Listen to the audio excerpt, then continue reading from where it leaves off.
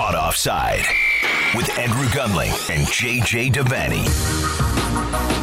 Oh, yes. Caught Offside from the Upper West Side of Manhattan. Andrew Gunling and JJ Devaney. We have our first two UEFA Champions League quarterfinalists. What's up, brother? Hey, man, I'm good. How are you? I'm doing well as well. Nice to be in studio with you. I love it. I always love these shows. I cherish these moments. It's good to see you. I cherish your sweater. Andrew's wearing a really fetching sweater. And let's be honest, sometimes your work choices are, I don't know, they don't work for me. Well, I'm sorry to hear that. I care greatly. Yeah, sometimes you go with the polo neck, and it's just a really bland kind of dad polo neck. But this is a nice sweater. Bland. Very. For people listening, I'm wearing literally a gray sweater. But it has a lovely... There's nothing interesting about it. I like it, but I like bland. The cut is nice. There's a nice collar on it. You've got a haircut as well because... I think that's really... This haircut was a winner, and I don't often say that. It's the rug that ties the whole thing together. I think that it's... In some way, it's kind of like infiltrated your mind, and so everything else about me just looks better because the hair is working. I think it was the animals on Reddit that were making fun of your... I mean, they described it as a Lego head. Clip-on hair. Yeah, they're not wrong. It's a different world now. Like, I come into work, there's no one here. I see one guy every day. It's just different than like when you would show up to work and you felt like I need to be at least somewhat presentable. I'm going to see a lot of people. Like, I don't know, but like, it's just not like that anymore. It's. I'm not saying I show up in pajamas, but like you don't really care as much. Kind of there's a lot of give up. Yeah. What do I wear today? Whatever. The hoodie and those big baggy jeans and whatever.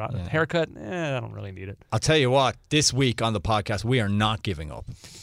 I mean, first of all, I resent the idea that we ever do, which is kind of what you were implying. Sometimes we're tired, but no, you're right. There is. I've been saying this the last few weeks. There just feels like an unusual amount going on. Obviously, we have UEFA Champions League to talk about from Tuesday's games.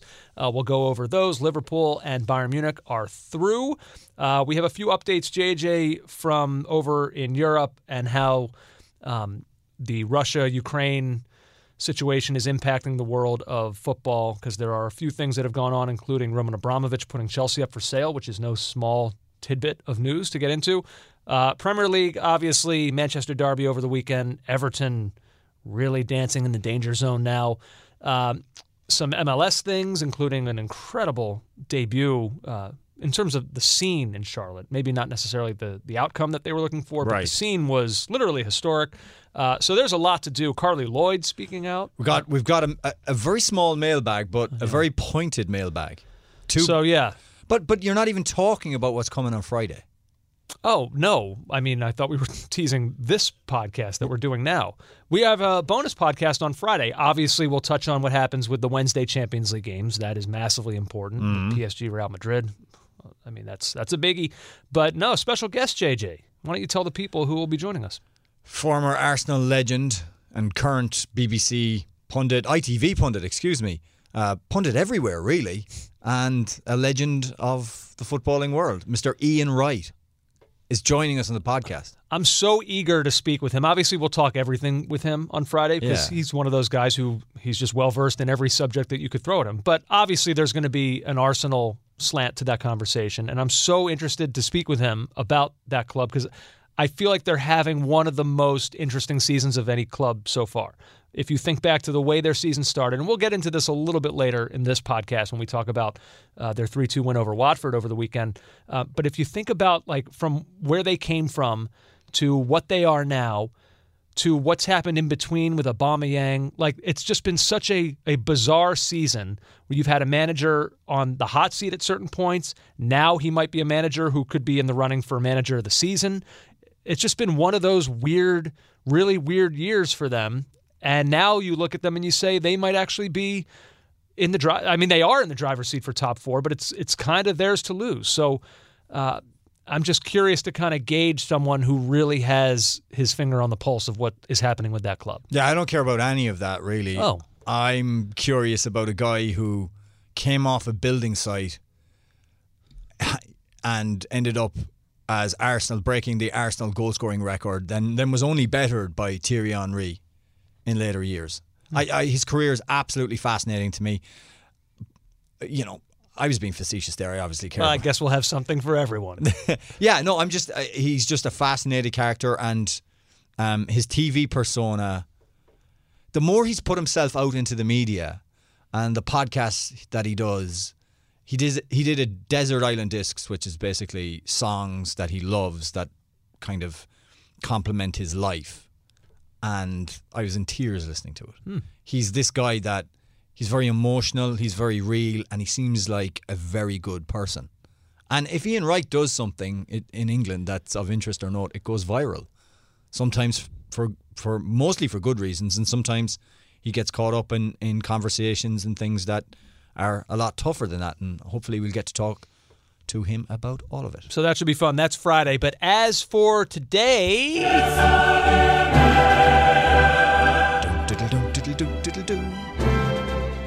We'll start with Liverpool, JJ. 2-1 is your final on aggregate. They lose 1-0 on the night at home. Not a thing that happens very often. Inter are actually the first team to beat Liverpool at home this season. But even when they lose, they win. It's just kind of that era for Liverpool right now. I know after the first leg, we kind of looked at the second leg and said, I really see no way that this gets turned around. Right. Now, in the end, we were right, but it was close. And I would imagine, the red card against Alexis Sanchez certainly helped. Mm-hmm. And that was one of those where I almost felt bad for him because I don't think that he was trying to be malicious. He wasn't. It probably was a red card. You go instead studs up and you make contact with somebody's ankle, you're probably getting tossed. Even if you get all of the ball beforehand, which he did. Which he did. So I kind of felt for him because it really didn't seem like once that happened there was going to be any way back for Inter, even though they only needed one goal to send it to extra time. I still would imagine it was, how can I say this on a Disney-owned podcast? Were you nervous for the last 20 to 30 minutes of that game? Yes, I was. I thought Inter... I wasn't sure that Inter could do what they did in the first leg and the second leg at Anfield, and they absolutely did. They gave Liverpool such a hard time, never gave them a chance to settle on the ball. When they got on it, they were good.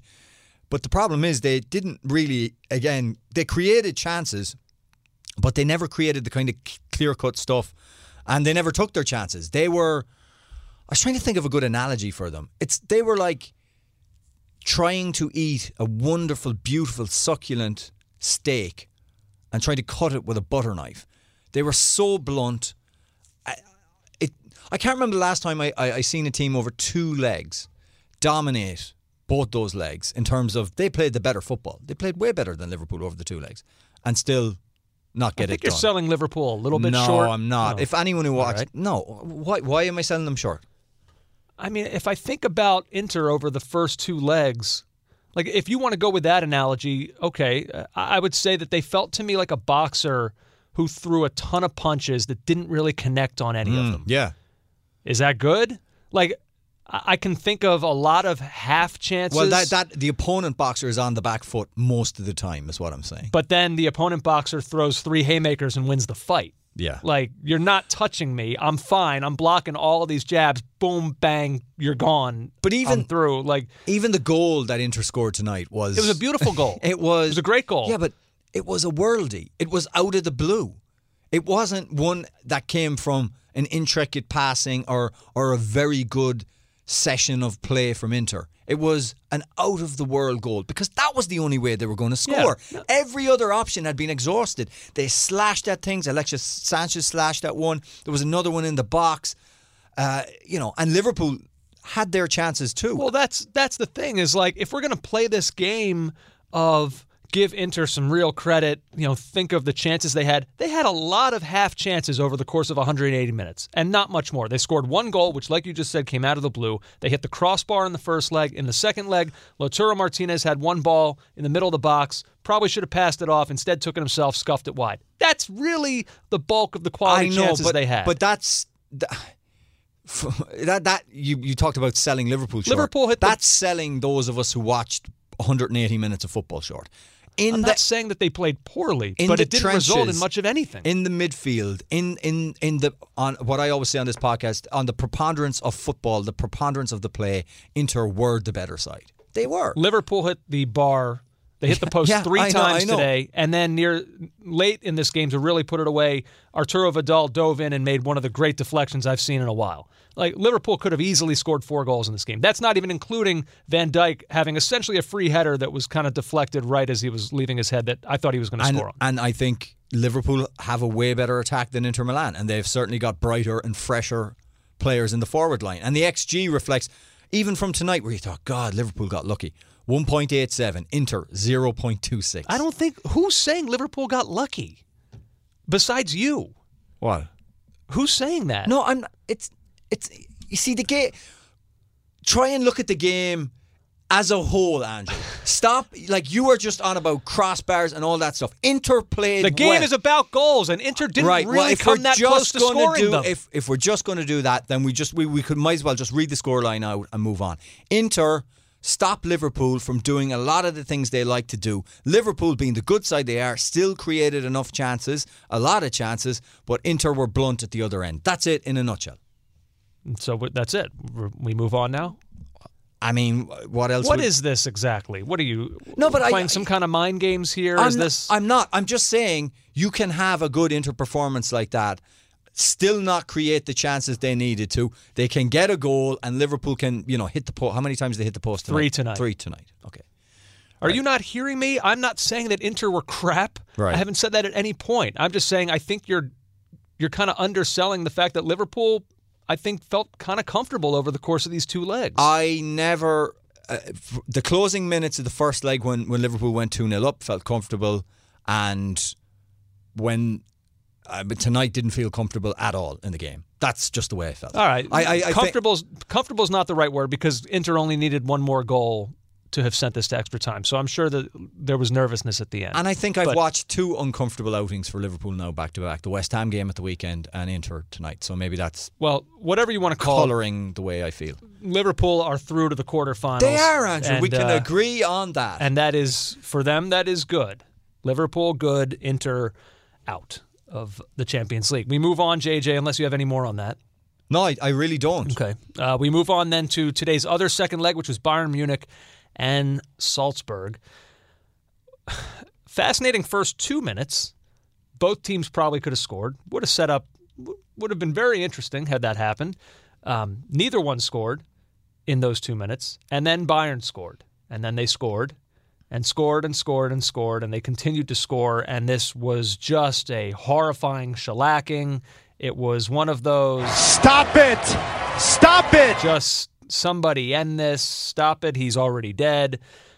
They have a way of doing this, Bayern Munich. We've seen them do it before. They did it again. Salzburg are on the receiving end this time. 7-1 on the night, 8-2 on aggregates. And this was a tie that you have to remember we entered with thinking, that first leg, things are close. There's a little bit of jeopardy in it. No, well, I think after the first leg, didn't we say, I mean, look, in the end it was foolish to have even said this, but didn't we kind of leave it thinking, that goal that Bayern scored to tie, that could matter. That could be important. Salzburg really could have used a win at home. Well, I mean, like, if they had won 1-0, would it have made any difference tonight? Obviously, I feel like this was in the works. This was on the way. It was funny because Salzburg, obviously knowing their place in the firmament of European football, tweeted the Brazilian man with the mustache who was holding a World Cup in the stadium in 2014 when the 7-1 happened. The mustachioed man who was clearly just couldn't believe what he was witnessing. And they put a Salzburg hat on him. And they put him holding the European Cup. And they said, why is it always the Germans? So gotta love some self-deprecating humor. Well, look, they know where they are. Well, I mean, we were watching some of it, and look at the faces of the players on that team. Children who will soon play for Bayern Munich. I mean, but seriously, I don't mean to be pandering or condescending to them. Let's be honest. It's an achievement for them to reach the knockout stage of the Champions League. And by the way, their home fans will always have the memory of tying Bayern Munich 1-1 at home. They were there. They saw that. In the end, it was obviously poisoned by this. But, there's no reason to feel, embarrassed or anything like that. They're not in the class of a Bayern Munich. And that bore itself out tonight. Kiergaard, who came on and scored the goal for Salzburg. The assist from a great run by Brendan Aronson. He's 18 years of age. Yeah. And he looks every bit of it. Absolutely. Yeah. Lots of interesting stats to come out of this one, as is typically the case when a team scores 7 goals. Robert Lewandowski, JJ, hat trick within 23 minutes of kickoff. It's the second earliest hat trick in European Cup history, and the earliest since 1955. And I will not, this is not even trivia question territory. You stand no chance. John Eriksson completed a hat trick in 22 minutes for Djurgårdens on October 12th, Swedish team. 1955, against Polish club Guardia Warsaw in the second leg of the first round ever played in European Cup history. Wow.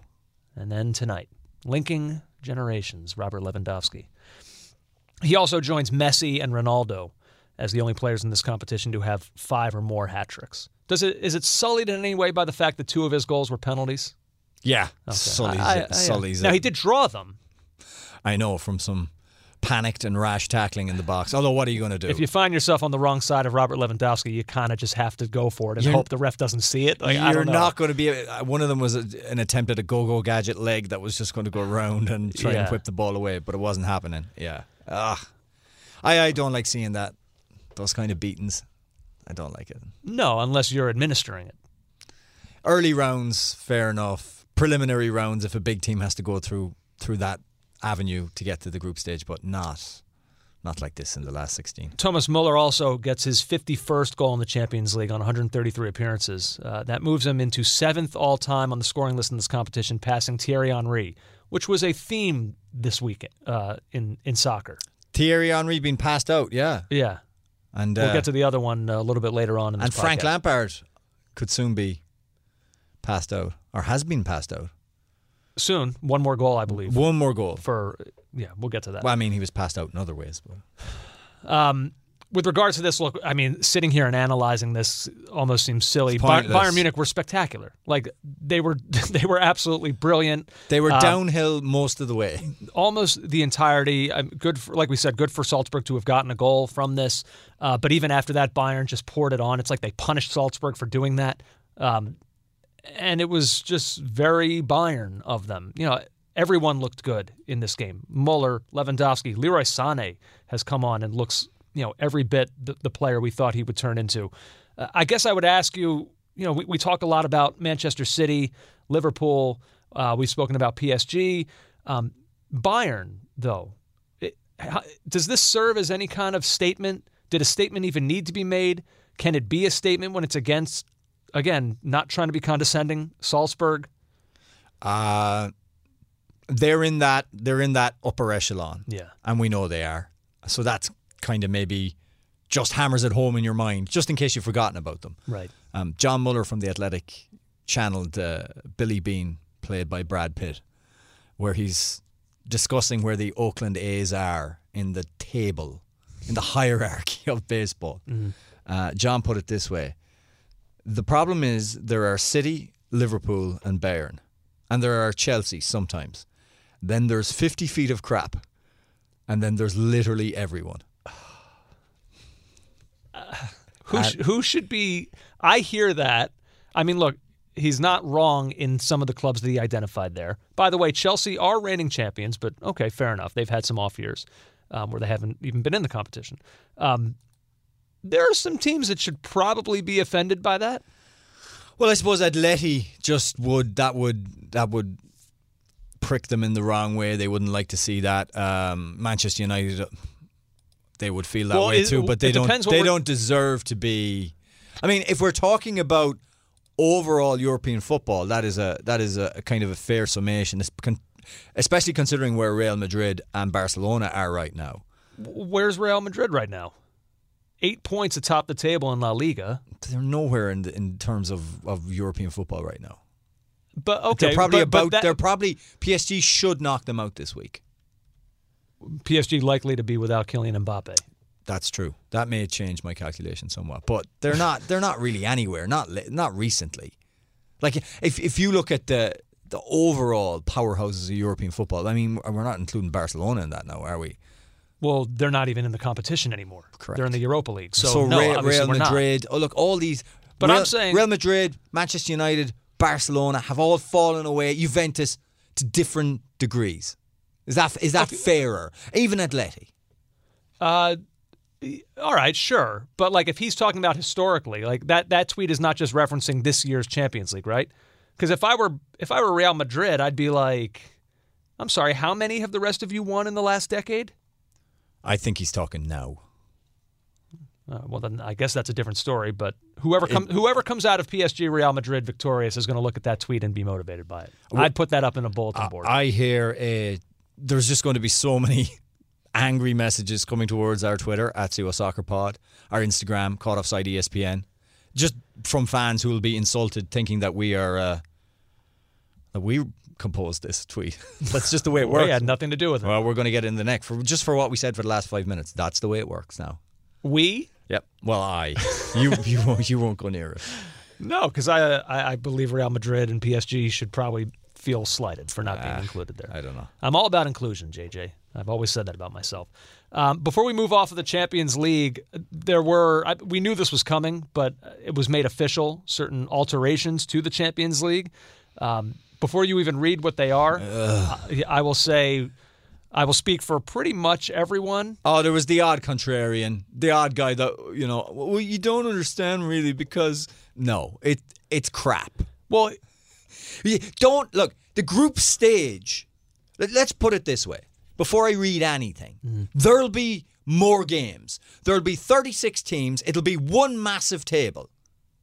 The group stage is already a bore for some people. There's no jeopardy in it. We know who's going through. The idea that we should do more of that by 10 games is crazy. And you're also playing a huge, as Jonathan Wilson pointed out, you're also playing a huge amount of games just to eliminate X amount of teams. Mm-hmm. It's just bloated. It's not better.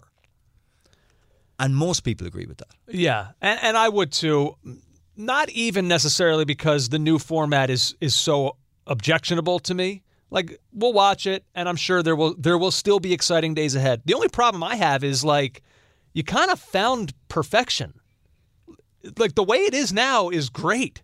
I wouldn't touch a thing. In the imperfect, imbalanced, monetarily unfair world of European soccer, the last few years, maybe the last decade or more of the Champions League from the round of 16 onwards has been thrilling stuff. It's been great. It's been a lot of fun.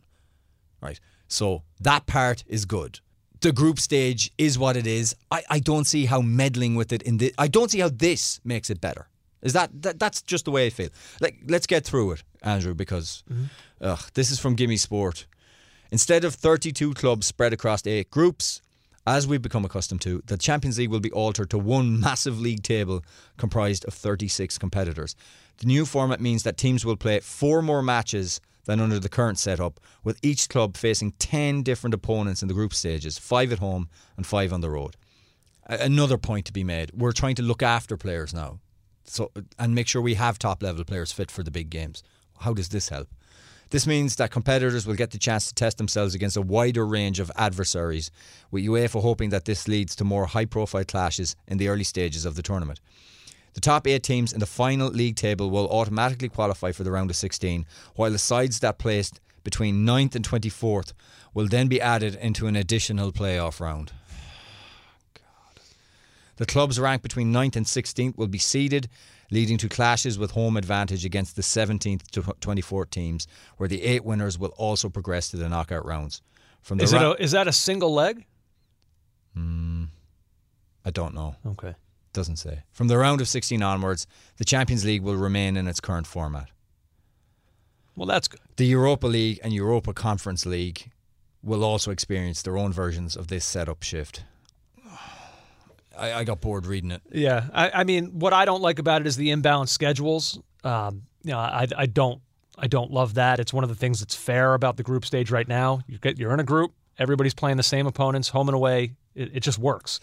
This one, that will not be the case. I'm kind of curious how they're going to come up with the fixture list for each team. It does feel like there'll be a lot of junk games as well. Yeah, I mean, look, that's something that does exist now too. So I won't necessarily pile on for that reason. Yeah. But there are other reasons to not like it, and yeah, I think it's just like example 1 of messing with a good thing. And it just worries me. Like, I mean, well, we've already seen like World Cup changes are coming. I was going to say that this is phase one, and of messing with good things in sports for the sake of, I don't know, whatever ulterior motives there are. More games, more money, more TV. That's the way it looks like it's been calculated in the minds of those in UEFA. And I remember the second group stage of the Champions League when that briefly, I think it happened for 1 or 2 seasons at the start of the 2000s. Mm-hmm. Andrew, it was...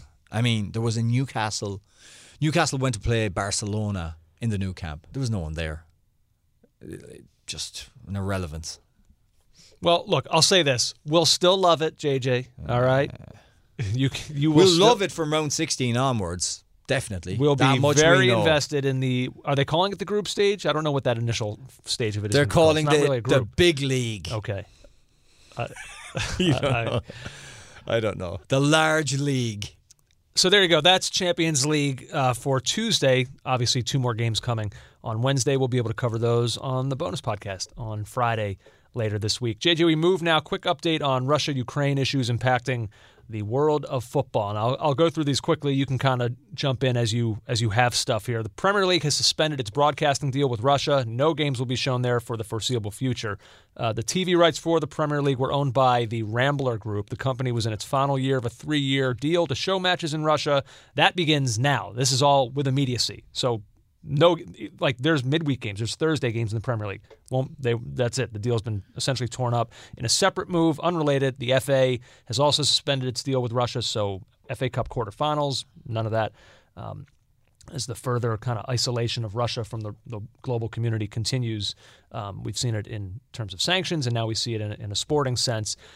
Scotland, their World Cup playoff semifinal against the Ukraine has been postponed, and therefore the final versus either Wales or Austria will be delayed as well. In terms of where this is going to get played, where this will be moved to, no date has been found as of yet, but they're it seems like eyeballing that Nations League window in June. That seems to be probably the most likely option. It's interesting. You look at Ukraine, JJ, and their national team. 15 of their 23-man pool for World Cup qualifiers are guys who play for clubs based in that country. Yeah. And obviously, the league is on hold. Their lives are on hold. Their lives are in danger. Yeah. I don't know how this works for them. I just wonder. I mean, look, it's impossible to see down the road of how this is all going to play out. There's no way of knowing. When will be the right time for them to reconvene and be able to play in arguably the most important game of a lot of their professional lives? I mean, man, oh man. That's impossible to predict. It's a genuine nightmare. And like you say, how can you fix a date for this? When they'll be fit, when they'll be active, when they'll be playing, when they'll be safe. Yeah. Thankfully, everyone here, sometimes you get these weird situations where a team is inconvenienced in some way. We saw it a little bit with when Tottenham in the Conference League had their COVID breakout within the ranks. And who was it? Rennes they were facing in the final group stage match. Tottenham wanted the game moved because they were dealing with this, and Rennes was basically absolutely not. This is wrong. Sometimes you get stuff like that. That has not been the case here. Scotland, everyone more than amenable to the changes that are being proposed, and more than amenable to this being postponed and delayed. Which is exactly the reaction that you would hope. Anything other than that would be pretty much unacceptable. And then finally, JJ, like we mentioned at the start of the show, Roman Abramovich has put Chelsea up for sale. Yeah. Wow. We thought his move to kind of give the stewardship and care, as he called it, which was, again, not legal terms and very vague, over to the trustees of the board of Chelsea. I thought that was insulating. When we read that statement from him, to me, there was nothing legal about that. To me, it felt like purely a PR move. Yeah. Okay? We don't want Chelsea to be viewed in this moment like the Russian club in the Premier League, because we at least have the wherewithal to understand the way Russia is being viewed right now. Russia, bad. It's pretty simple. We need to remove that image from this Chelsea team. So let's put out a vague statement that kind of removes the Russian owner from the equation. But legally, it didn't sound anything at all like he was no longer going to be the owner of the club. And now he's taken steps to no longer be that person. Well, there was a Swiss billionaire that leaked a lot of information about this, and he basically said Abramovich wants rid quickly. Now, Abramovich said it's not about the money, so he won't be looking for his 1.5 billion loan back. I mean, how that works with financial fair play or any of these things, I don't know. Imagine being so rich that you can kind of just like this kind of money almost doesn't register. Don't forget, he is going to get paid for the club from someone. And he said he's going to give a percentage of the net, those proceeds to charity, to a Ukrainian charity. But I mean, look, from a strictly soccer perspective, it's a landmark moment. Just as him buying the club in the first place was a landmark moment. He changed the landscape of European football for the worse and for the better for the Chelsea. I mean, honestly, it's got to be viewed, like you say, for better or worse. It's got to be viewed as one of the most transformative moments in the history of the sport. Yeah, it made Chelsea a team that was, I mean, when Chelsea were bought by Abramovich, they were on the edge of bankruptcy. They were about to go out of business. And Abramovich came in and turned things on its head. He massively inflated transfer fees to the point where we've never really recovered. It's the economic gap he created was huge, and the race and the money spent was just changed the landscape of the game. And it was sort of proof that like money equals on-field success, and it was a model that was then followed. I mean, he barely had the club 18 months, and they'd won a Premier League. He came in, they made huge signings under Ranieri, and then they followed it up immediately afterwards. And they could buy someone like Kejman and it not work out for big money at the time, and it wouldn't work out. And he could pay the best wages and attract people to Stamford Bridge, and he made Chelsea relevant, or more relevant than they were. Very much more relevant. He made them a European powerhouse. What that did to European football is probably not good. And irreparable. Or so it seems. It seems irreparable.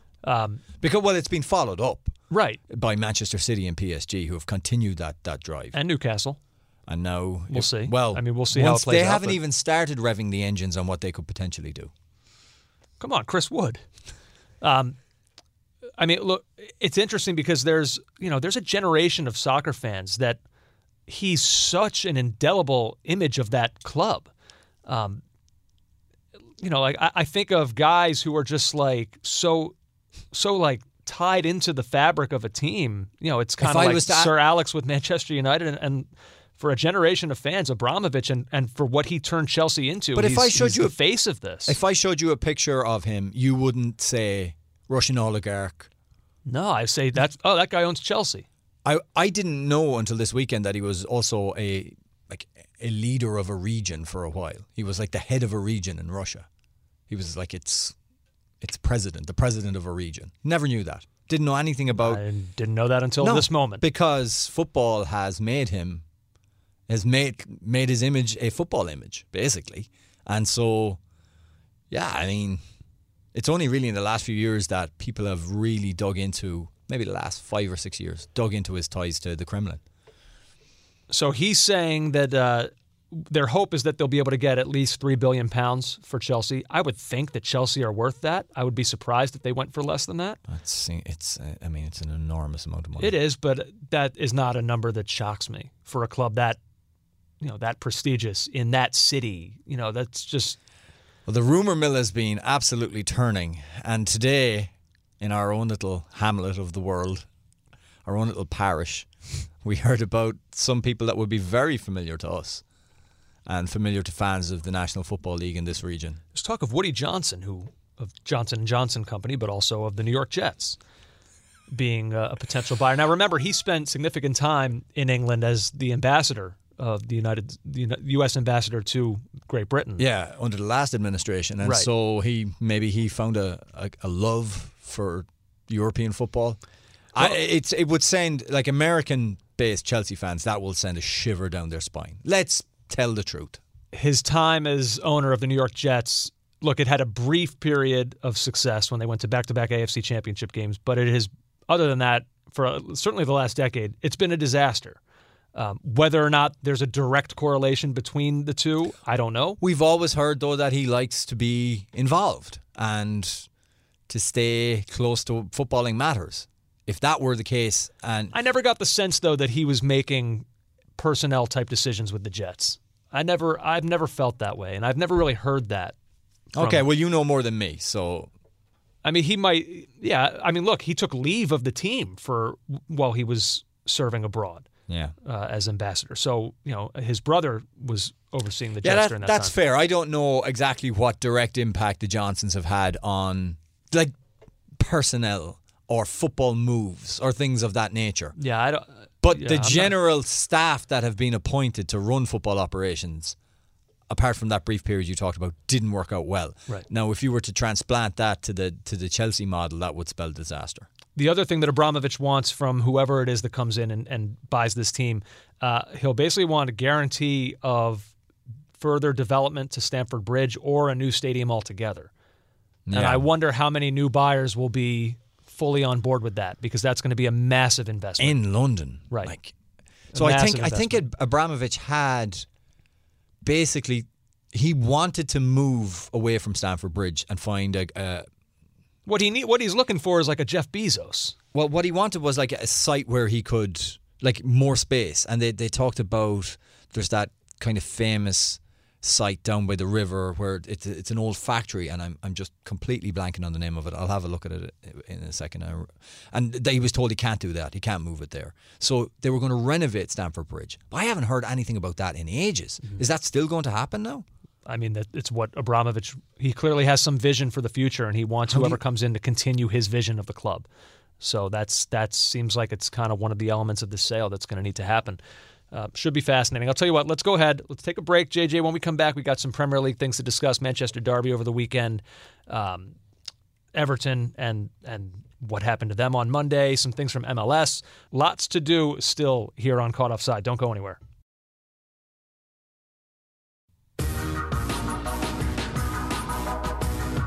Back now on Caught Offside.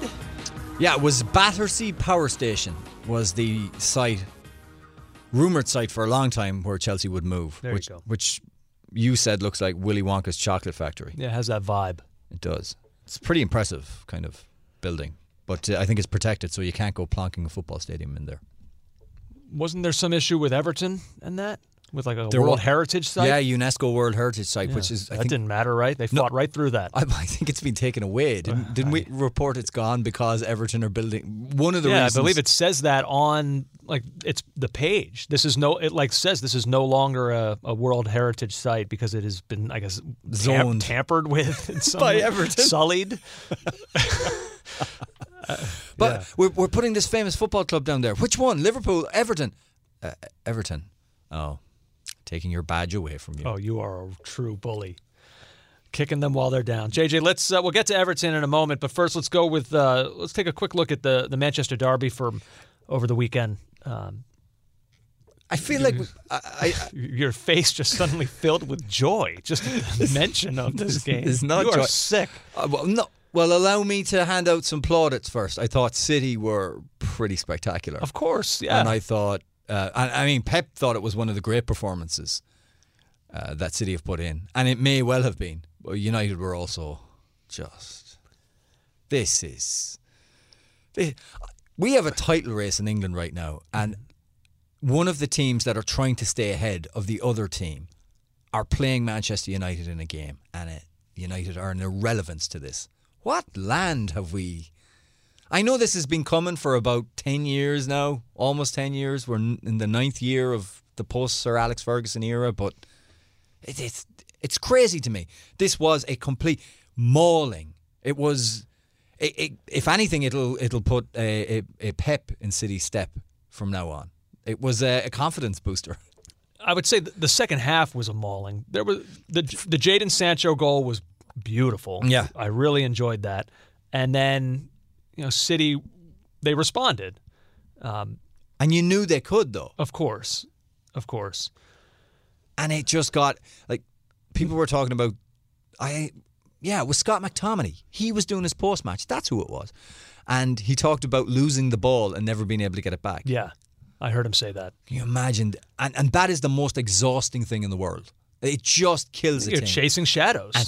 And City are probably the best team in the world at it. It's morale destruction to have to deal with something like that. And you're right. This is what Manchester City do. That's one of the ways in which they break your soul as you're playing them. Add into that some of the most incompetent defending you've seen. So we'll talk about that in a sec because I did want to mention that.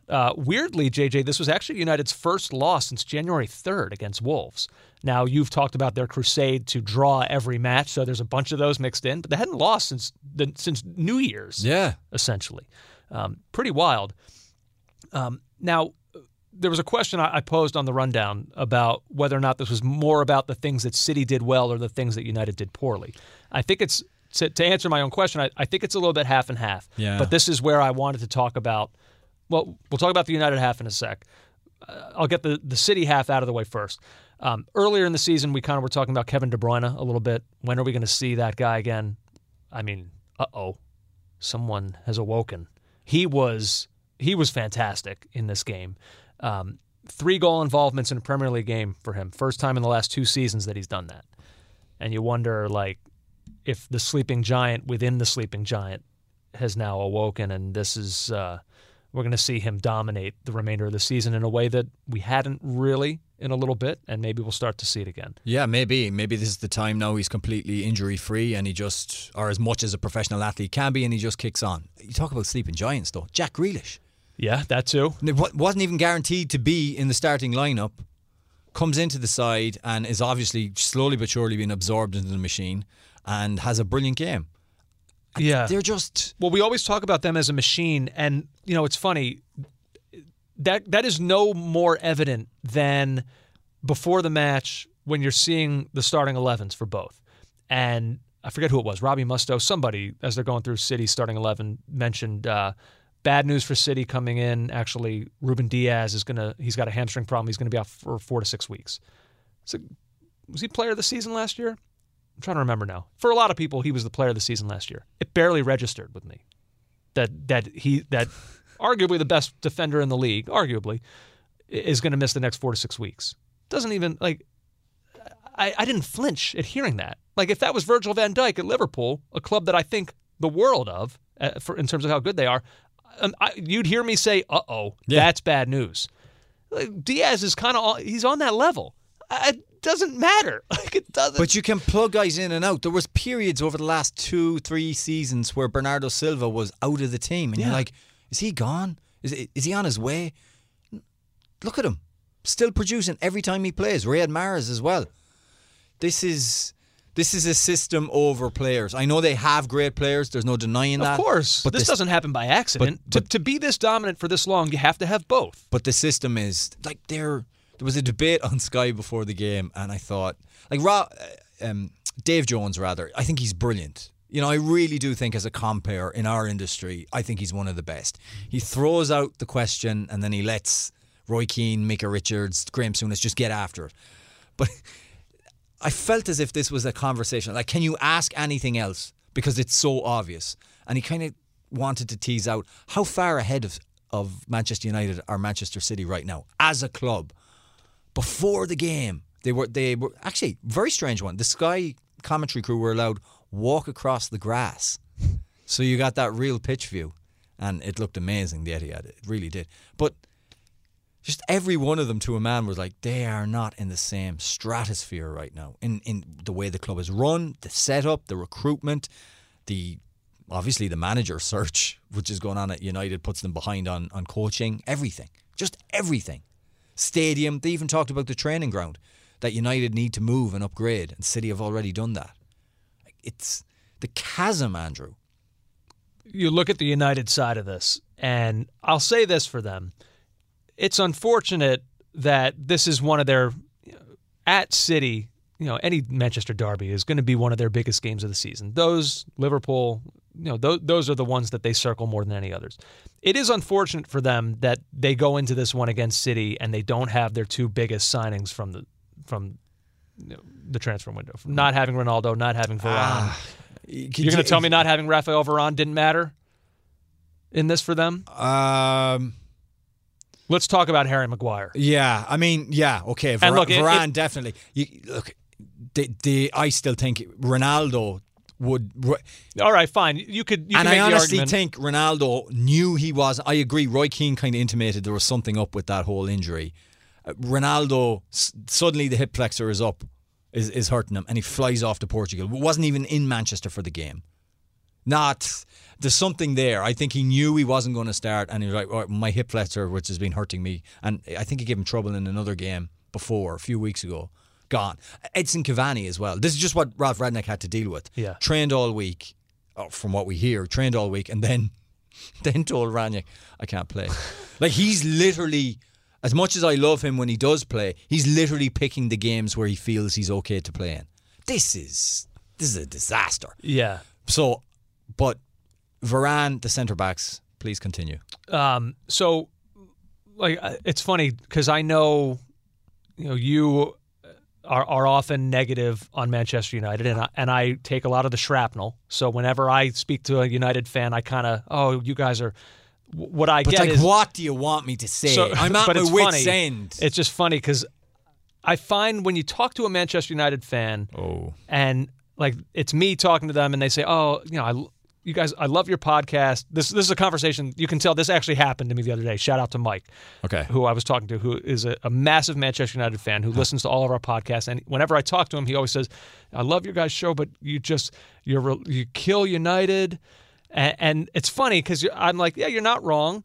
And then the more you talk to him... did you travel back to 1995? But then, is Mike listening to this podcast in 1995? I just can't understand it. We're league champions. But that's the thing is, as you continue talking to them, the conversation changes where I don't say much, and now they're killing their own team. Correct, right. And they just don't want to hear it from us. Exactly right. Right, okay. That is the heart of it. Like, I'm talking to him, and he's saying to me, I can't watch Harry Maguire play anymore. I can't watch this anymore. And I'm trying to talk him down. I'm saying to him, well, you look at all these guys who came off that England summer, they're beat, they've been playing tirelessly, Rashford too. I'm going. So, like, they know it, but, like, football, sports are tribal. Yeah. Like, I'm a Tottenham fan. When things are going horribly wrong for us, I can commiserate with other Tottenham fans. That's fine. If I hear an Arsenal fan say it, hey, who the bleep do you think you are? Get out of here. But you never, when, in fairness to you now, and obviously it's your job on this podcast, you don't sugarcoat it. When they're bad, you'll come out and say it's bad. I get reams. Not actually, it's slowed down. There's really only it's slowed down because I think they've stopped listening. No, or they've had it with you. No, there's only one or two United fans who just they haven't a clue what they're talking about. Like, God love them. Or else they're watching like I said, they're trapped in an alternative universe where all these performances are amazing. They didn't lose 5-0 to Liverpool at Old Trafford. They won 5-0. Their mind has been twisted in this alternate universe because they can't be watching football or they can't know what they're looking at and look at this stuff and think that it's good or that we're being overly harsh. They're shocking. Like that performance from Harry Maguire, England's Harry Maguire. Where? Yeah, I mean, where does the that second come goal, from? Lindelof now, crazy as well. Oh, yeah. Look, a 4-1 loss doesn't happen because of one guy. No, that's certainly true. And McTominay and Fred couldn't protect them. Yeah. But it's the simple things. Harry Maguire on the second goal, why is he letting the ball trickle through his legs? Why is he not smashing that away? And just like this is an experienced defender. Didn't he do something? Well, even before that, or it might have been after, I can't remember. When he kind of gets wrong-sided, I think it was by Phil Foden, nearly takes him down in the box for a penalty. Now, in the end, the foul was called on Foden, which I thought was wrong. If you wanted to say anything, I think it was Lee Dixon who said, just don't call anything there. Just have it be like a 50-50 whatever play on. But, he got wrong-sided there. He had one of those days in a season of having a lot of those days. And it's, But even last year, remember he tackled in the Spurs, in the demolition of Mourinho's Spurs destroyed them. Remember he tackled his own player in the lead up to one of the goals. Like, Maguire is losing his mind in these goal-mouth scrambles. But look at Alex Telles. Dreadful. Aaron Wan-Bissaka got an email, it must be maybe 9 months, a year ago, where someone does the worst thing you can do when you're trying to pretend like you, hey, I love your podcast, but you're just plain wrong about Wan-Bissaka. Wan-Bissaka is not a Manchester United footballer. Period, full stop, end of. And I said that a year ago, and I remember the email because it was like, you're wrong. Didn't respond. I said, this will play out just like this. It's your smugness, I think, that hurts the most. I think it does. People don't like to think that they're not rooting for you. No. You used to be on their side. Now, well, it's the United fans. It's the United fans. Yeah, But whatever. It was just such an inept performance, and like I said, there are look at Marcus Rashford. Dirt the centre forwards. He doesn't even start. Yeah, I know, and I want to talk about that because there's a story now that's out there that he's falling out of the England picture for qualifying for upcoming matches and for the World Cup itself later this year. Yeah, but the first story that came out was within 24 hours was that he's looking for a way out of Old Trafford, which is, listen, buddy, they'd be happy to get rid of you with the form that you're in, and then if you look at England's attacking options, yeah, I can see him. I can see a way that he would not make that squad on his current form. Easily. Yep. Easily. So just to go through it quickly, he's got 5 goals in 24 appearances for United. He started just 2 of their last 11 games in all competitions. And let's talk now about the forward unit, the potential attackers that Gareth Southgate has at his disposal for England. So you've got, I'm just going to roll through some of the names here. Kane, Sterling, Grealish, Foden, Saka. Then there's talk about Jadon Sancho being brought back into the squad, and you could see why. He's playing well for United now. JJ, look at, keep going, Jared Bowen and what he's done at West Ham. Why would Rashford get a look over him right now? There's no reason that he would. And you even hear about Southgate loving Calvert-Lewin. And he'd give him something different as well. So I was looking at ESPN FC. They mentioned, too, that Southgate is really, I have the exact quote here, that Southgate is an admirer of Crystal Palace forward Eberechi Eze. But the 23-year-old is not expected to make the next squad after struggling to regain his form following a lengthy injury layoff. So that's a lot of names. All right. And so Rashford, he's fallen down the pecking order. There's still time, I suppose, for him to find some form and work his way back into their good graces. But that's a lot of names that he's going to potentially have to pass. The idea of him not playing for United is a weird one as well. Yeah, it really is. Because because of his background, really, and the way he came into the club and kind of expected him to be there for his entire career. Yep.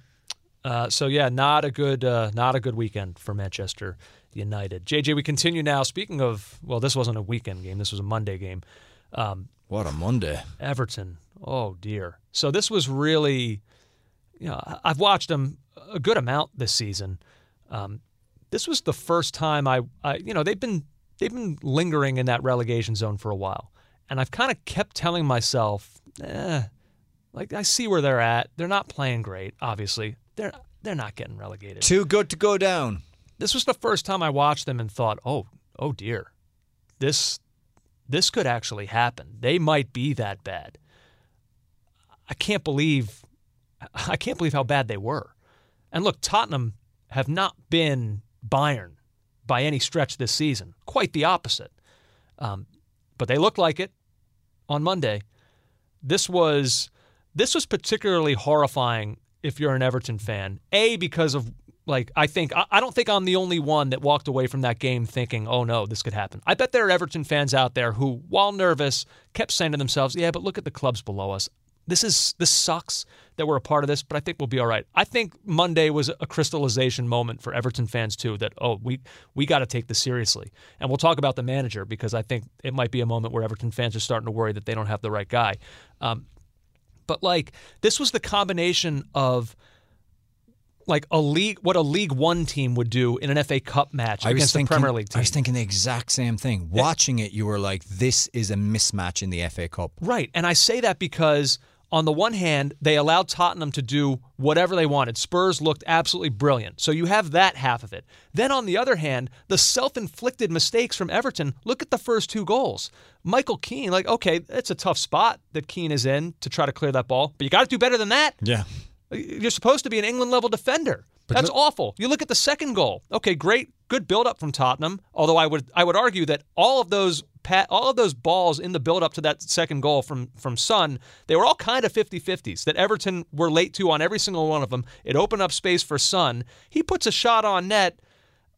I mean, you got to save it. Like, he kind of shot it right at Pickford. Yeah. Now, I know it's low. Pickford's got to get down, but I've seen Son shoot the ball way harder, with way more velocity than that. Yeah. These are self-inflicted mistakes, and you're going to play like crap in a game like that. You can't do both things. And for some reason, you have the length of a runway behind Michael Keane, behind his back at all times. High line throughout. Why? I don't know. Why would the manager set them up like that? Why would he have only really one holding midfielder to screen that back four? Why was Nathan Patterson given his debut against Boreham Wood in the FA Cup, taken off, I think, at halftime, told, don't worry, we're going to guide you through this, we want you to be part of things, left out of the squad then for this game? Seamus Coleman is in there, and I love Seamus Coleman. But that back four and his role in it, and I know he's club captain, but it's not working out. Something like, why wouldn't you give Patterson a go? Or why wouldn't you even have him there to have the option to make a change? I don't get any of it. I look at the first half was a disaster. Maybe Everton will come out with some fire. A minute in, and you look at that ball to Sergio Reguilon, and as it's played to him, I'm like, okay, well, someone's going to get a foot. I'm like, any number of, is it going to be Kane? Oh, no, it's a little behind. Oh, there's Reguilon. Where is anyone for Everton? Anyone. And Reguilon, he takes it first time, smashes it home from 3 feet out. Pickford's got no chance. It's just that's how the second half started after that first half. This was frightening. Look at all the time, and it's a brilliant ball, and he had a brilliant game. And the ball for Kane's goal in the first half was excellent from Matt Doherty. The ball for his second, the volley. By the way, we should talk Kane. That's a brilliant finish. Yeah, I was going to get the Everton stuff out of the way first before we talked about the Tottenham stuff. Well, I'll hold off then. But the ball from Doherty is... How much time has he got to clip that ball to the back post? Yeah. Doherty looked like... someone was calling him... Someone did a mock-up of his face and Cafu. I saw another one, I think, of a mock-up of his face on Maradona's body. Oh, people were really having fun with Matt Doherty's performance in this one. No, I'm not saying he's not playing well right now, because he is playing well. That is fair to say. But by the same token, Everton made him or allowed him to do a lot of things there yesterday. Tottenham were able to do anything they wanted in this game. They really were. Before we get to the Tottenham side of things, this is from Scott Murray in The Guardian today for the Fiver. And this is about Lampard, and this is where you get worried. Those early Goodison parties against Leeds and Brentford in the Cup suddenly look less the start of the honeymoon, more a dead cat bounce. That may explain why Lampard went on to blame individual errors over any perceived tactical incompetence. This is a quote from Lampard. The first 15 minutes looked like I wanted it to. He began, his voice barely audible above the sound of running water and freshly soaped hands. But the crucial part of Tottenham's game as a counter-attacking team is to find space behind you, and the players were aware of that and they didn't deal with it. Lampard went on to bemoan issues that were there before me and don't take care of themselves overnight, which is fair enough until you consider he's had 37 overnights now to address at least one thing, something, anything, and has only another 6 to work out a plan for the visit of Wolves that doesn't involve throwing his players under the bus in the post-match presser. When you listen to him, it was worrying. This was not a man who had answers. This is a man who was trying to separate the tactics he set out, the result, and himself. He wanted not like that. Washing his hands, absolutely. I mean, this is a guy who came up playing for Mourinho. He learned from the best. Wow. It reminded me of the 3-0 against Arsenal last season before he got sacked, which was when he really lost the dressing room, where he was asked, what about the performance tonight? And he goes, you'd have to ask the players about that. It's not how it works, Frank. No, although I am sometimes for player accountability. You know that I'm a player's guy, for better and worse. Sure. So he's not wrong. But he knew the issue. He knew there were issues coming into the club. Yeah. I know. You have to do something. It's again, if you're Everton and you're 17th, you're 1 point up on current relegation candidate Burnley. Like, a club like Everton doesn't find themselves in a position like that by accident. It means everything is broken. We did it in the club on them not so long ago. It was made clear then. It's a mess from manager all the way through the squad, the way the squad was compiled, the ins and outs of players who have come and gone over the last few years. It's all coming home to roost now. And I think this is a wake-up call for them that they're just going to pray, okay, let's just see this out. Let's just survive this year. Anything else? How bad can Burnley be? Now, they were bad at the weekend for 10 minutes against, well, not for longer. Chelsea played quite well in the second half. But for 10 minutes, Burnley let them in and gave away whatever hope they had of salvaging a point. So a lot of Everton's hope is going to be resting on, one, how bad Burnley can be, and two, the perception that they have this energy at Goodison Park that they've seen under Lampard. We saw against Manchester City. We saw in the cup games. Can they harness that? These things are flimsy to me, and I'm not sure how much I like putting my money on that. No, it's not good. It's not good. Quickly on the Tottenham side, yeah, I wanted to mention the Kane volley. How many players in the world even try to do that from that angle? Like you said, great ball, but I didn't expect that. That was great. On the it was absolutely great, and on Sky he got to watch it back. Oh, that's and you cool. can see him beaming. I mean, I've seen a lot of his goals. I've seen all of them. I think it's top 5. I think he scored another one like that. Maybe was it in the Champions League or the Premier League? I mean, the ones you remember, he had the one against Arsenal from the difficult angle. He scores it and then throws his mask off. I think it was, or was that the header? I can't remember now. He's had one against Leicester from an absurd angle. I think that was in Wembley. But in terms of like a volley like that, beautiful. that was really something. The only thing I wanted to mention with Tottenham, because we've talked about this in past weeks, is this. I'm really living the Conte experience, JJ. This man is out of his mind. I don't know how his friends and family kind of deal with this personality. Maybe it's only soccer that brings it out in him. But, like, we're only a few weeks removed after the Wolves match. What was it he said? It would be a miracle for us to finish top 4, something like that. Or top 4 is not a possibility with this team. Now. But he was talking about now I understand the ambitions of this club, or all those kind of dark mutterings of discontent. Right. Now I see him saying that, like, we're in this. Like, it's just like I don't know. It's a weird tone for a manager to set, to just be this wildly erratic with his emotions. But it's working for him. He's one of the most successful managers out there. So I guess let's all just get on board and live this roller coaster right along with him. I just wonder, he said this also. He said, I don't like to speak about ambition and reaching a place in the Champions League because I like to play to win the league and win trophies. But in this situation, this could be our Champions League, our Premier League title, if we are able to reach 4th place. That is a man. 4th place is a trophy. Those are the words of a man who understands the Tottenham mindset. In the 2 weeks since he had that meltdown in the rain at Burnley, Tottenham has seeped into his soul. He understands the empty trophy cabinet. He understands Spursiness. He understands 4th place, holding up the league table as a trophy. This is a man who is now ready to manage Spurs. I'll say this as a fan, and I know Tottenham fans, that will be celebrated like a trophy. Should they do it? Should they make it? Should they do it? Definitely. Finally, I mentioned Kane quickly. The wing backs for Tottenham, like you said, you covered Matt Doherty, but I want 2 assists in a Premier League game for him for the first time in his career. He's had a bit of a renaissance of late, and then unfortunately Ryan Sessegnon was forced off. He came off at halftime, and then Reguilon came on and promptly scored a goal. But Sessegnon was starting to have that moment as well. He set up the first goal, and he's been very good since he's been given this free reign. Forgotten he was at Spurs, to be honest with you. And him too. Him and Doherty have kind of risen together. It might be coaching, Andrew. There might be something to it. That is certainly possible. A few other Premier League things, JJ, that we want to talk about. Jesse Marsch. That first win will have to wait a little bit longer. Loses his first match for Leeds against Leicester City, 1-0. Very good performance by Leeds. To the point where I don't want to say they were robbed. They lost 1-0. They should have won the game. They should have scored long before Leicester did. They were the dominant team in this game. They already looked better defensively.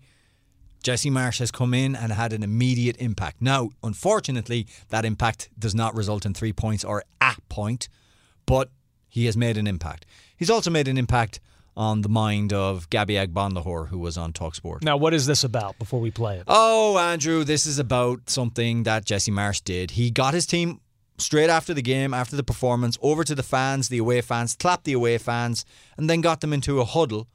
A normal thing that I thought was pretty normal. It didn't stand out to me. He gave them a kind of a conversation in a huddle, and for some people this was, for some PFMs, proper football men, it's unacceptable, you know. Let's listen to Gabby. This is him on TalkSport. I'm not sure about that huddle as well in the middle of the pitch. Honestly, that annoyed me as well. It was like watching like a college basketball huddle in the middle of the court. Like, what? I know he doesn't want to be like Ted Lasso. Yeah, he doesn't want to be, but like even the players were looking at him and they were like, what's he doing? Do that in the changing room. Get in the changing room and tell them, you know what, that was better today. Well done. I'm lucky to get something from the game. Doing it in the middle of the pitch was so cringe, and honestly, like, the players would have been thinking exactly the same. I didn't see that from the players. The players looked disappointed they'd lost the game. He got them together. It's also a moment where this is a manager who's come in after a transformative manager, a messianic figure, and he just wants to let the crowd know that they're united, and also probably to kind of try and capture the positivity from what they did in the game, which was better. They looked more potent. They looked like they were going to score. They didn't, but they should have, and they should have won that game. That's all Marsch was doing.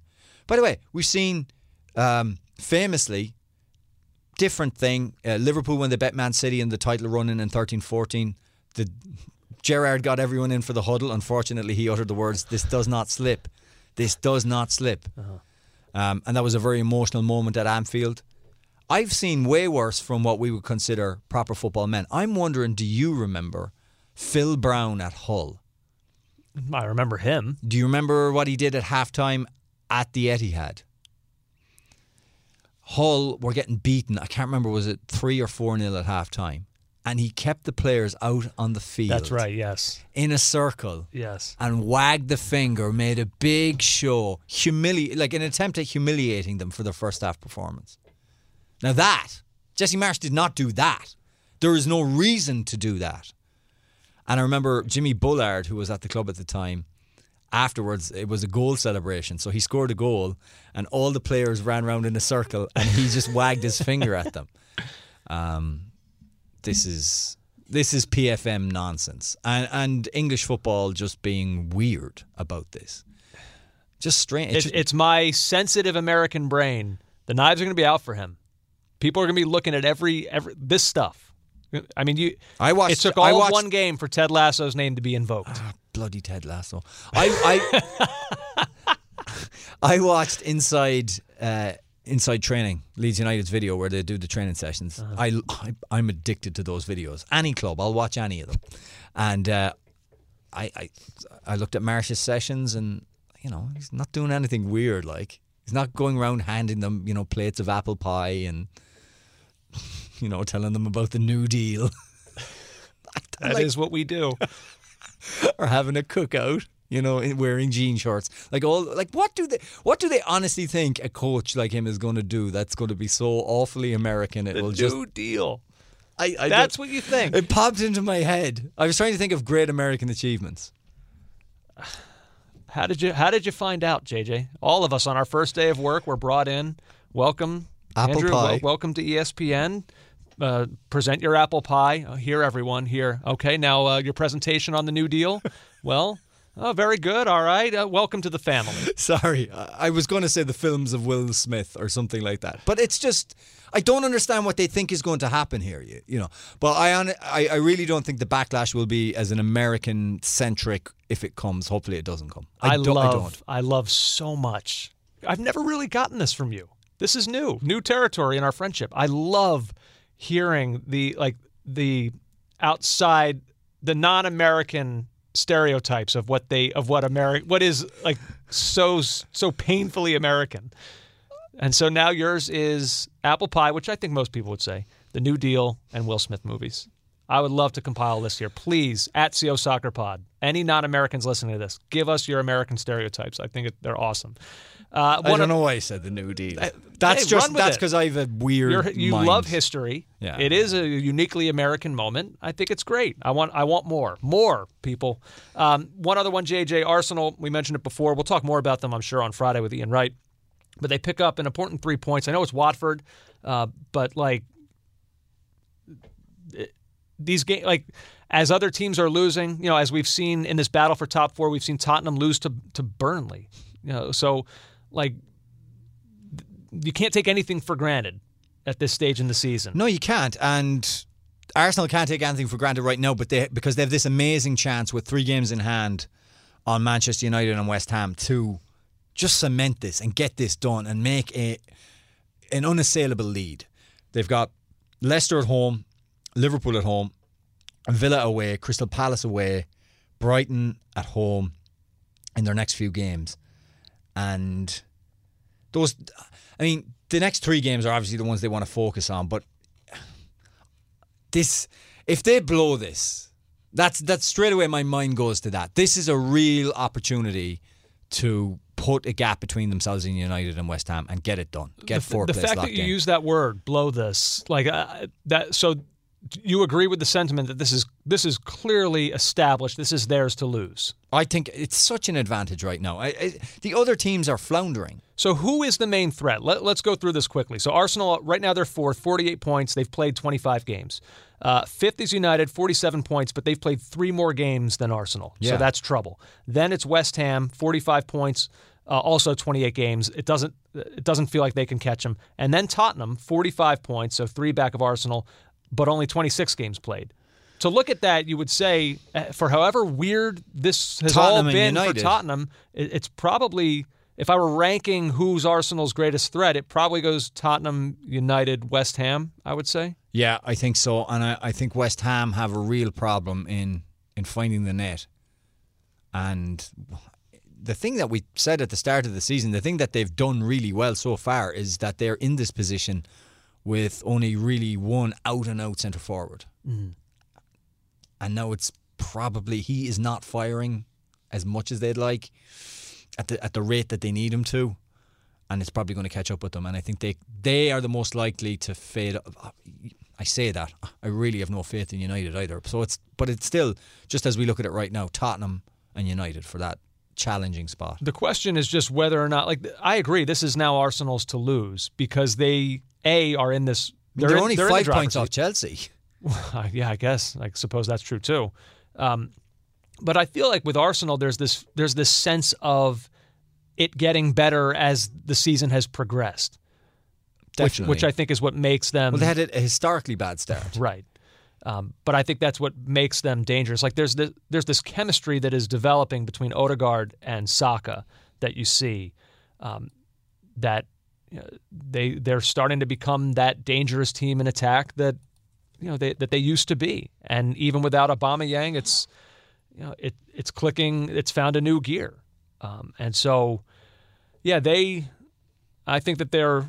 We're just favorites. piling on the pressure right now, but I think they're but I'm favorites. not saying anything that I don't believe. No, and when they have their first 11 out and that kind of triumvirate, Martinelli, Odegaard and Saka, that is a team, or that is an attack that you have to like. And if they can keep those guys fit until the end of the season, why not? Especially with this advantage of 3 games. Yeah. That's the Premier League, JJ. Let's bring it back now, stateside. Home of apple pie, new deals, and Will Smith movies. MLS, JJ, what a scene. We got to start with Charlotte. Just unbelievable scenes there. 74,479 in attendance. It's the largest MLS. You look like you're about to say something. No, go on. Largest MLS crowd. I hate that they didn't score. I really wanted to hear those Charlotte lungs with a crowd that size. You see that, and it's just this incredible outpouring of excitement from that city for this team. But I think what's even more important than the 74,000 number, I think it's the more than 23,000 season tickets that have sold, because that's where you start to get the sense of sustainability, that this may not necessarily be, from a fan interest standpoint, this may not necessarily be just a oh, let's go be a part of something new and different. It's the first soccer game for Charlotte.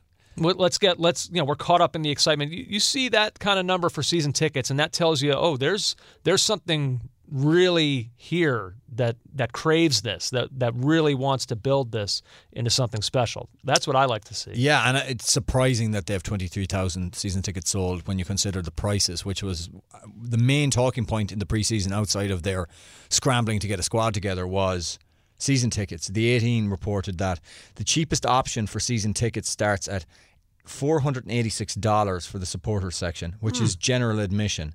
After that, the prices skyrocket to $630 before a hefty personal seat license cost, meaning you'll have to pay $20 shy of $1,000 for the cheapest non-general admission seat.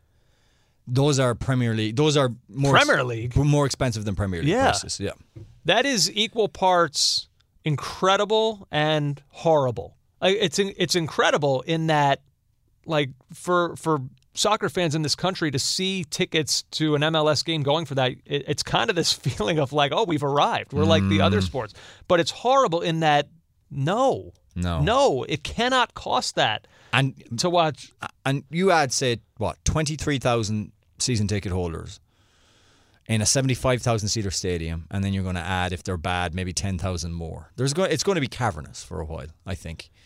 Especially in an NFL stadium. When they're bad, it's going to be, it's going to be pretty empty. And by the way, they might be.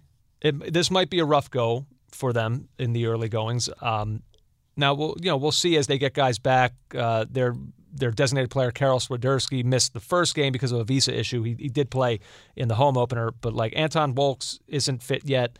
MLSsoccer.com reported that they likely have another DP on the way, Kamil Jozwiak, a winger from Derby County. I don't know that that's done yet, but they could have another designated player signing coming in, so that would be helpful. So we'll see. But yeah, it could be tough goings to start out for them. I did want to mention one other thing from this game. The coolest part of this game that had nothing to do with the crowd or anything that happened on the field.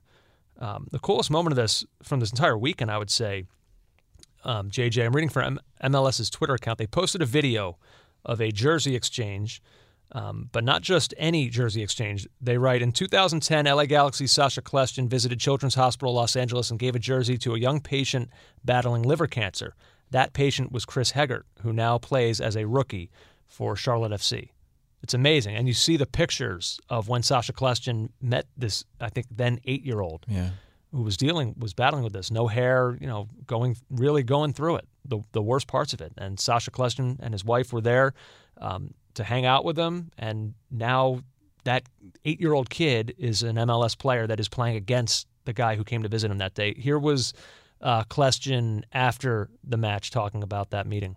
As far as the moment with Chris, the whole thing is crazy. Like, you visit kids in the hospital sometimes, and then you never hear from them again, or sometimes you hear the worst. And so for him, it had been so long that when I saw his mom in the lobby yesterday and she approached me, it was just so crazy that then she told me he was playing for Charlotte, and I was like, oh, in the academy? And she was like, no, the first team. And I was like, man, this is crazy. Like, he beat it, and he kept pushing himself, and ended up having a great college career, and now turning pro at a young age. It was fun to watch him play tonight. I'd love sorry to be funny about this, I'd love if Kljestan finished by saying, I thought when he two-footed me down the sideline that was a bit much, but what an amazing story. Incredible, it really is. What are the odds? Right? Not good odds that this would happen, that their careers would then intersect in this way, surviving cancer. I mean, it's storybook stuff. It's amazing. It really is. And it was nice to see them swap jerseys on the field too. Special. One of those where you're like, that's good. Yep, absolutely. A couple other MLS things quickly to get to. JJ, I'd say no one has looked better through 2 games than Austin FC. And by the way, I don't mean this year. I mean ever.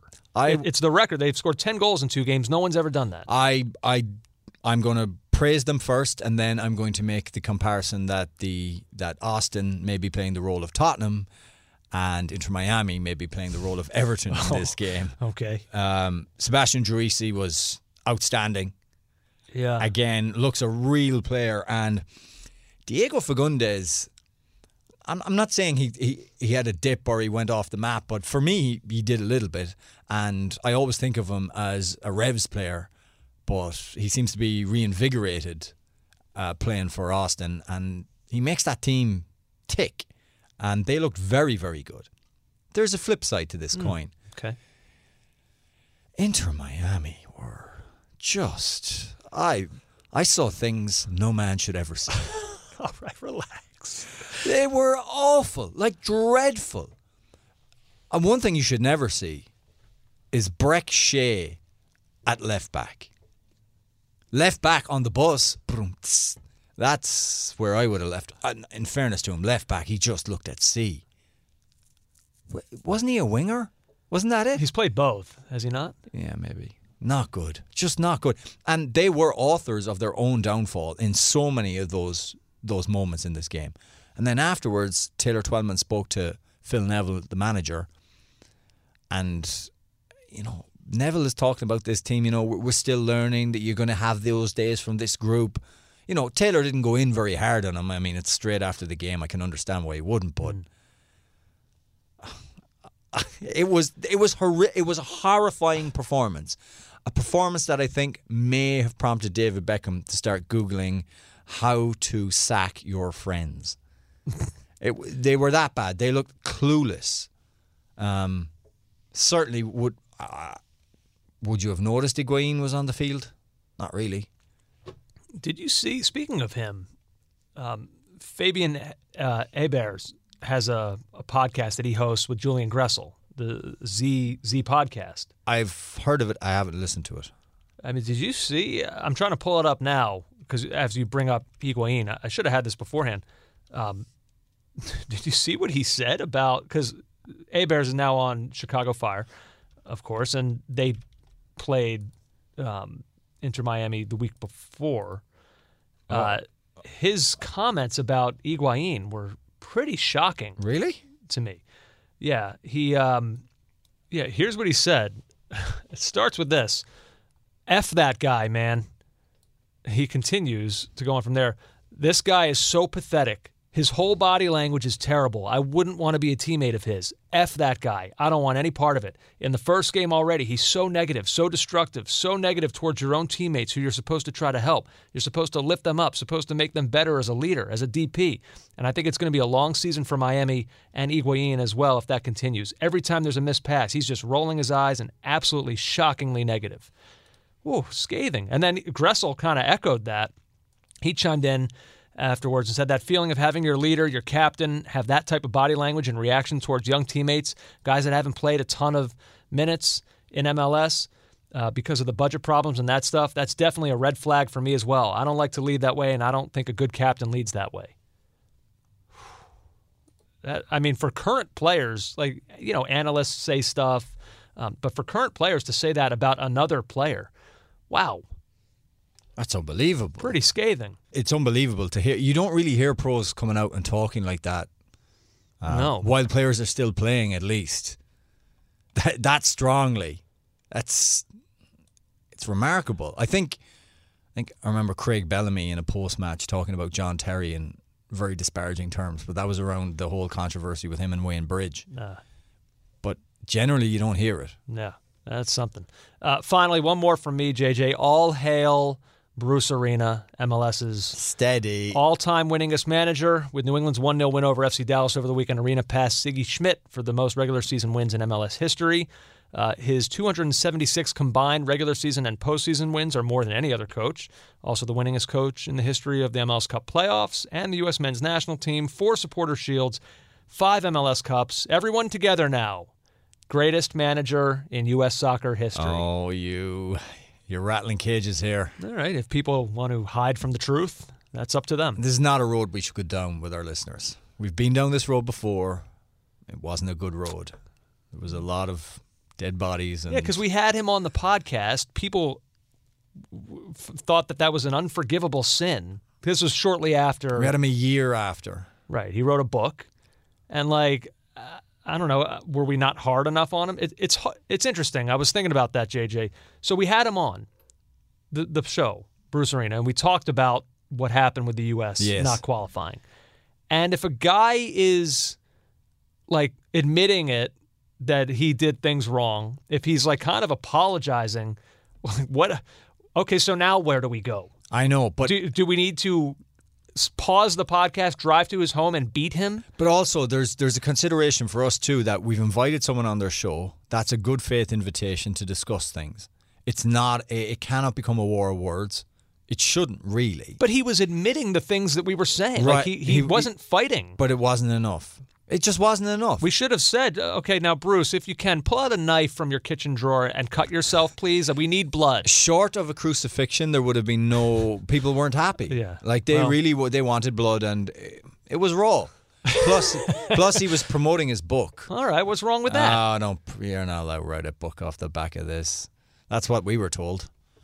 I enjoyed the interview, but Yeah, I'd have him on again. I think other people probably enjoyed it, but they had to hate at the time. It was required. We are only just getting some people back now. Maybe this is their return, and now they're sitting through this, You're going to kill them with and that. they're gone. Yeah. They just left again. One other thing before we get Oh. out to MLS, the Red Bulls hammering Toronto. We're talking about statement victories. Mm-hmm. That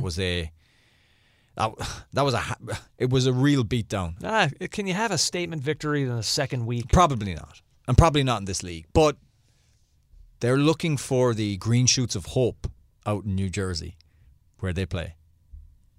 And Certainly. they needed something, and they needed to start well, and they have. Let's finish up now with a mailbag, JJ. Yes, we got cutoffsidepod@gmail.com, as I mentioned before, cutoffside ESPN. That's where you can reach us. And at CUS Soccer Pod on Twitter. Carl in Wyoming starts us off. Oh, here we go. In light of the 2026 World Cup, how will FIFA view the violent scenes at Querétaro versus Atlas at the weekend? That was... So I kind of made the mistake. I read what happened, and kind of foolishly, I kind of went deep on it and just kind of went on the Twitter videos. and saw videos, and it's kind of the stuff you wish you had never seen.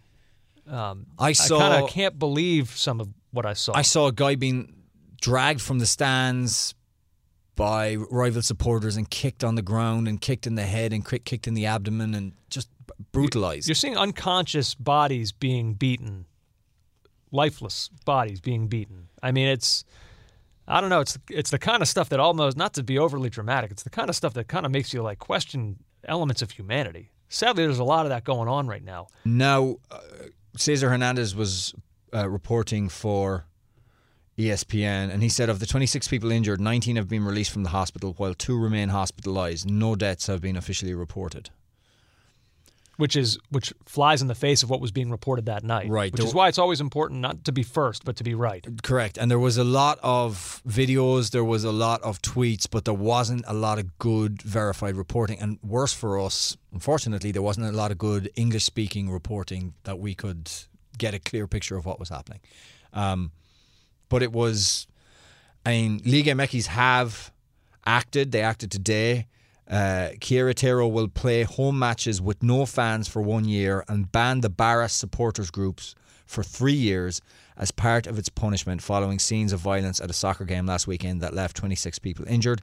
The punishments following clashes between fans during Querétaro's match against visiting Atlas on Saturday were announced on Tuesday by Mexico Football Federation President Juan de Luisa and Liga MX President Mikel Arriola. Now, Querétaro's ownership group will also be banned from league-related activities for 5 years, and the club will be returned to the previous owners group, which was Grupo Caliente. Wow. Which owns fellow Liga MX club Tijuana. Querétaro, their current ownership will also be fined 1.5 million pesos. Grupo Caliente will be tasked with selling Querétaro by the end of this year, and if unable to do so, it will go under the ownership of Liga MX. That's insane. unbelievable. That's a really weird way of doing things. I mean, yeah. I didn't know. First of all, you can own 2 clubs. An ownership group can own 2 clubs in Liga MX. That wouldn't be allowed anywhere else. No. Well, I say anywhere else. It wouldn't be allowed in Europe.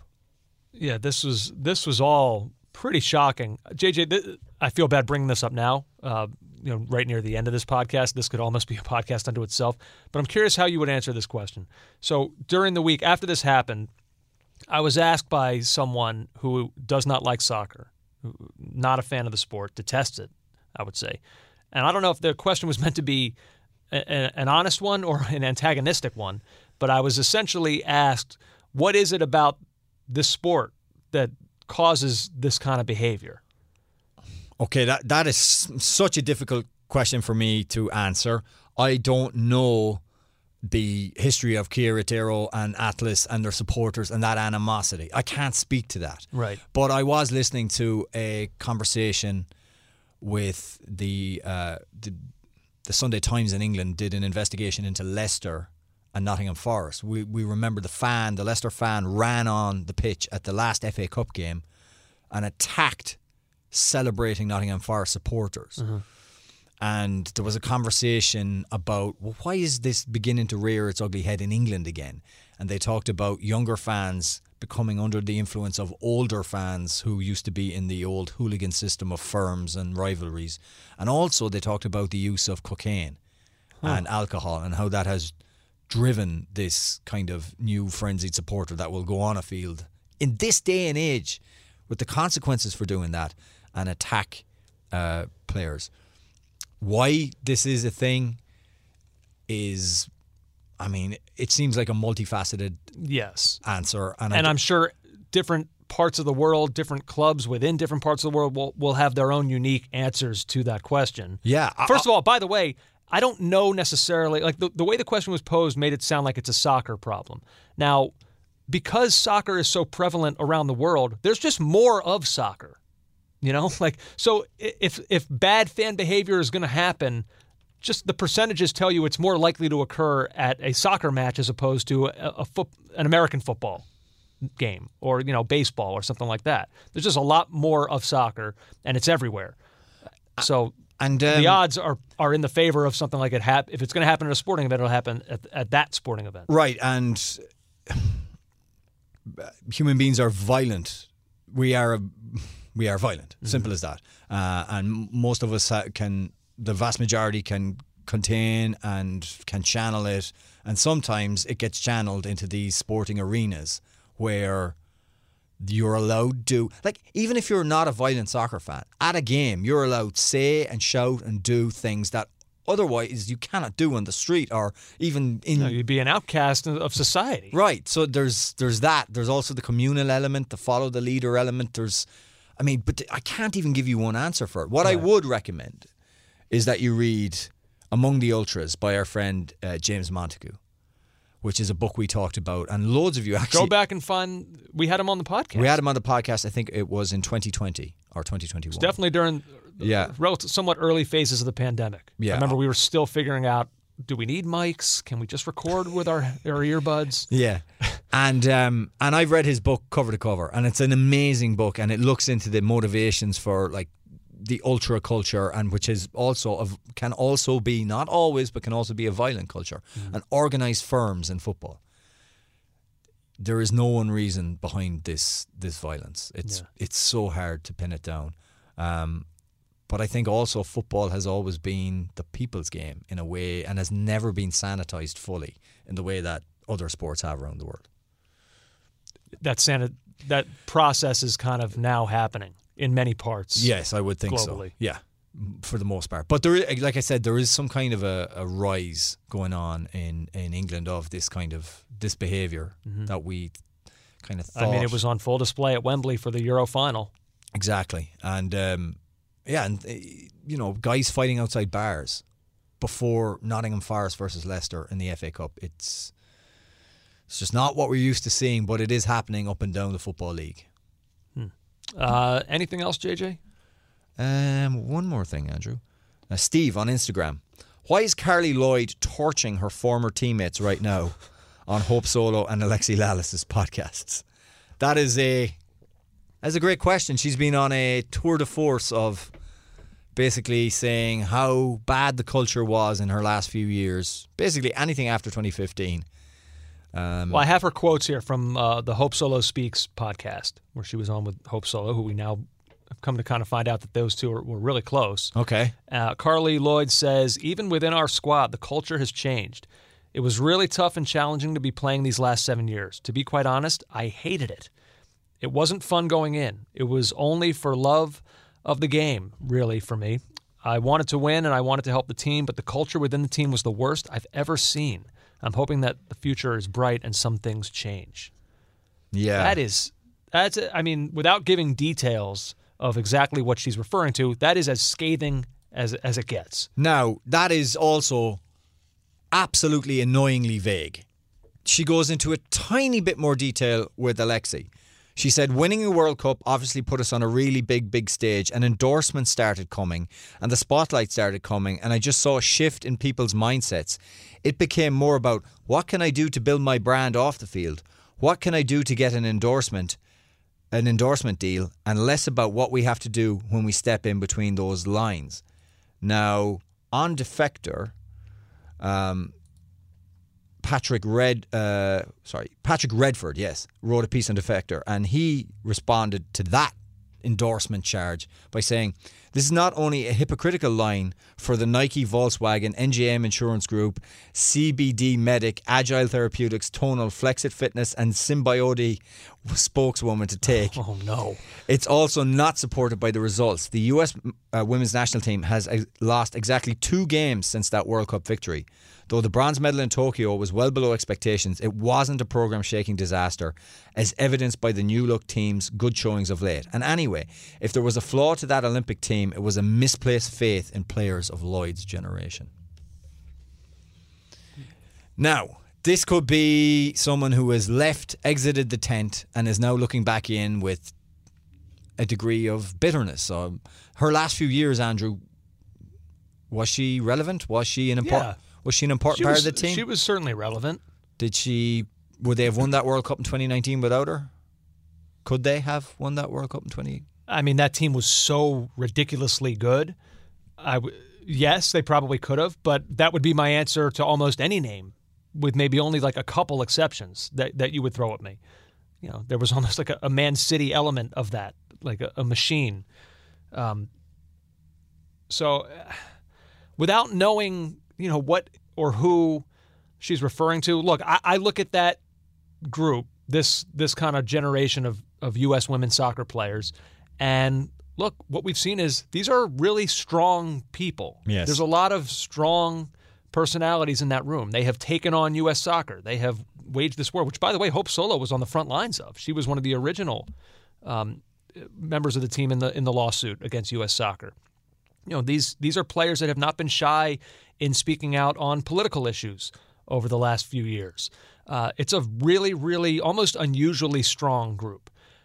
Does it surprise me that would rub someone the wrong way? Not necessarily. That's probably true in any walk of life, in any locker room if you go into. If it happens to be a really strong locker room with A-type personalities that are opinionated on a lot of things, yeah, some people won't like it. Not everyone is going to gel. I think that's maybe what you had here.